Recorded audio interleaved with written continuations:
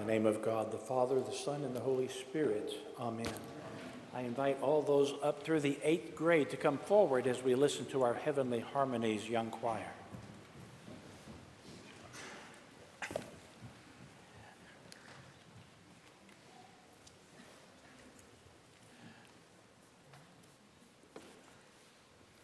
They're going to sing up there. Okay, we're ready for you. Go ahead, choir.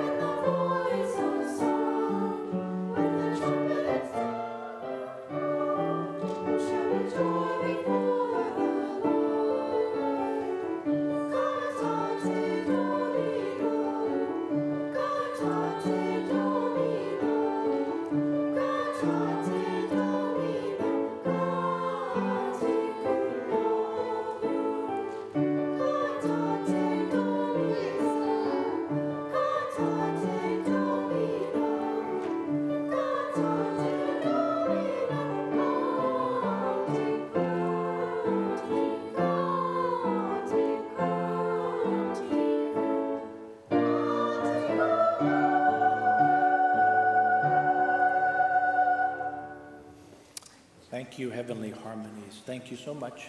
It took a lot of work to prepare that. These are some of our young people who practice on Sunday mornings between this service and the next service. And we have a younger choir, too, that practices as well. If you ever want to be in the choir, let us know, and we'll put you in the children's choir, okay? If you have good voices, we'd love to have you. But anyway, thank you, Heavenly Harmonies. So we're getting close to the end of the church year. In fact, next Sunday is our last Sunday of the church year, where we see Jesus seated on his throne in heaven.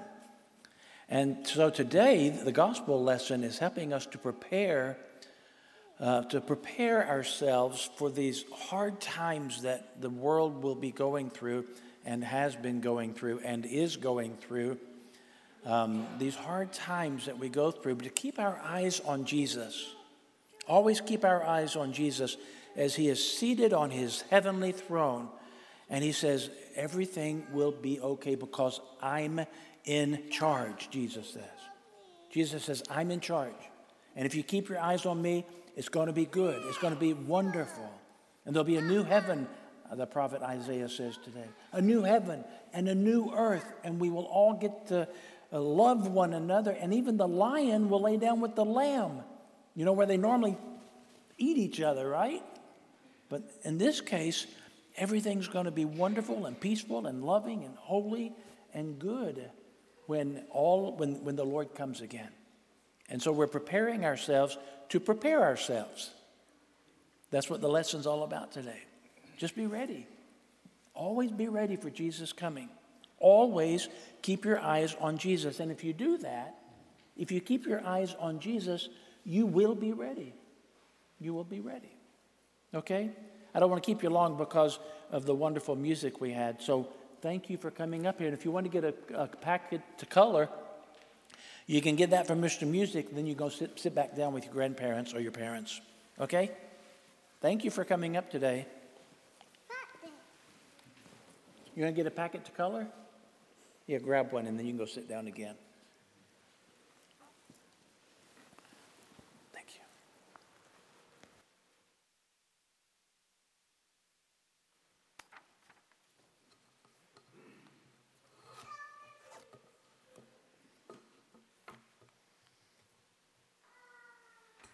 Sorry, I was sitting there watching the kids. I forgot. Ooh, I'm next. Good morning. I just want a small waiver kind of thing. When I finished writing this sermon, I was kind of like, okay, this is not really what I thought I was going to say. But it's your choice, God. So I gave him like 3 days to change his mind, and he never did. So anyway, so I was telling him this morning, I said, okay, everything's on you then. And I turned on the radio, and he's so good about this. He goes, okay, here's your song for today. And it's called Jesus is Coming Back.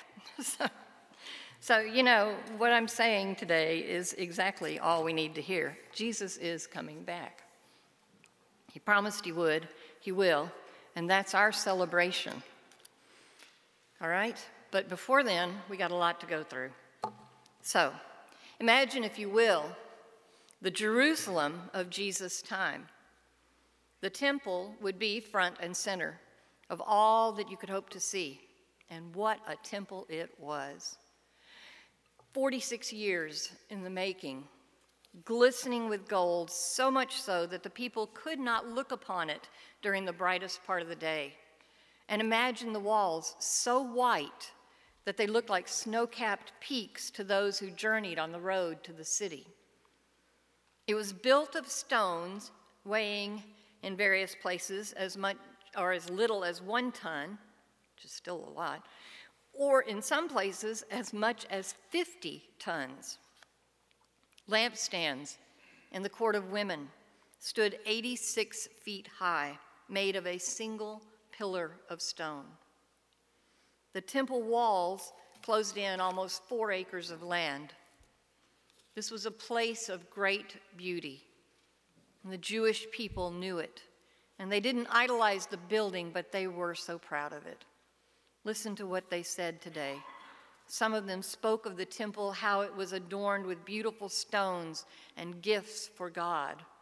Can't you just hear the pride in their voices? Look what we Jews have accomplished. Have you ever seen such a fine building? God should be happy with us with what we have done for him.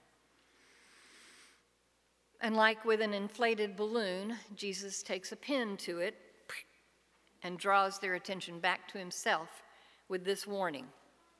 These things that you see, the days will come in which not one stone shall be left upon another that shall not be thrown down. Now, I want to let you know that some of those stones were stones heaped upon stones that began 65 feet deep in the ground. And according to Josephus, the historian, you could not get a piece of paper between those stones. So, of course, the people are going, what? Wait, when? How? Tell us what to look for so we can prevent this. After all, 46 years is no chopped liver, right? But Jesus has their attention as he wanted, and he moves on to what he really wants to tell them. And when I read his prophecy, I'm first struck by the callousness of it. I mean, he says, this temple's not going to last. It's going to be rubble someday, and all your work will have been for nothing. But I can't imagine that Jesus is callous. Tough sometimes, but not callous. He knows how much this temple means to them, but he's trying to teach them that something new is in the works. something that doesn't require a glorious temple to house it. And his concern is not for the temple, which is his temple, by the way, as he pointed out when he trashed it, all those vendors within it, when he said, "My Father's house," which means his house. No, his concern is for the temple within the people who are holding on to a thing as opposed to a promise. So he tells them, and this is the part where we come in, he tells them not to be deceived by the many who will come in his name falsely. Don't trash your own temple with their lies. Fakes will come and try to take your attention off of Jesus. Don't do it. They will spew words of peace without substance. They will talk about humanistic things that sound so justifiable, but don't be fooled. Their path is not the way. Jesus is the way. And wars and famines and plagues will come along to take your attention off of Jesus. Don't do it. These things are a part of the corruption of this world. And as hard as it may be to say, Jesus warns us. We're part of the corruption.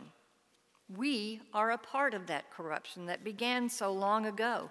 And these things will not be made right until Jesus returns. So don't focus your hopes or your despair on them. Only Jesus is life. People will try by torture, by prison, by death even, to take your attention off Jesus. Don't do it. Many martyrs have gone before us who have spoken of the beauty of being with Christ in those last minutes of their lives here on earth. And while we seem far removed from the barbaric things that non-believers are doing, have done, and will do to Christians, we are neither immune nor invulnerable in this country. Jesus says that even our families and friends will betray us. I know he must have had his own betrayal in mind when he said this. But even now, we have so many things that family and friends say or do that distract us from Jesus. And many times we let those things seep into our faith and weaken it. But don't do it. Hold tight to what you know to be true. Jesus is truth. In all of this, Jesus tells them, he tells us not to take our eyes off of him. He promises to be there and to give us words that cannot be refuted or contradicted. He promises that the worst that can happen to us is that we lose this life to gain our souls. Through all of this, I can imagine Jesus preparing himself for the great sacrifice that he will make, that he must make. And I can hear him weeping on the inside for those who choose not to listen, just as he wept outside of Jerusalem as he approached the city. Deep anguish, heavy heart, searching for the lost people of Israel and knowing they would refuse him. Jesus tells us to keep our eyes on him throughout our lives. If we believe he is the Son of God, this should not be hard to understand.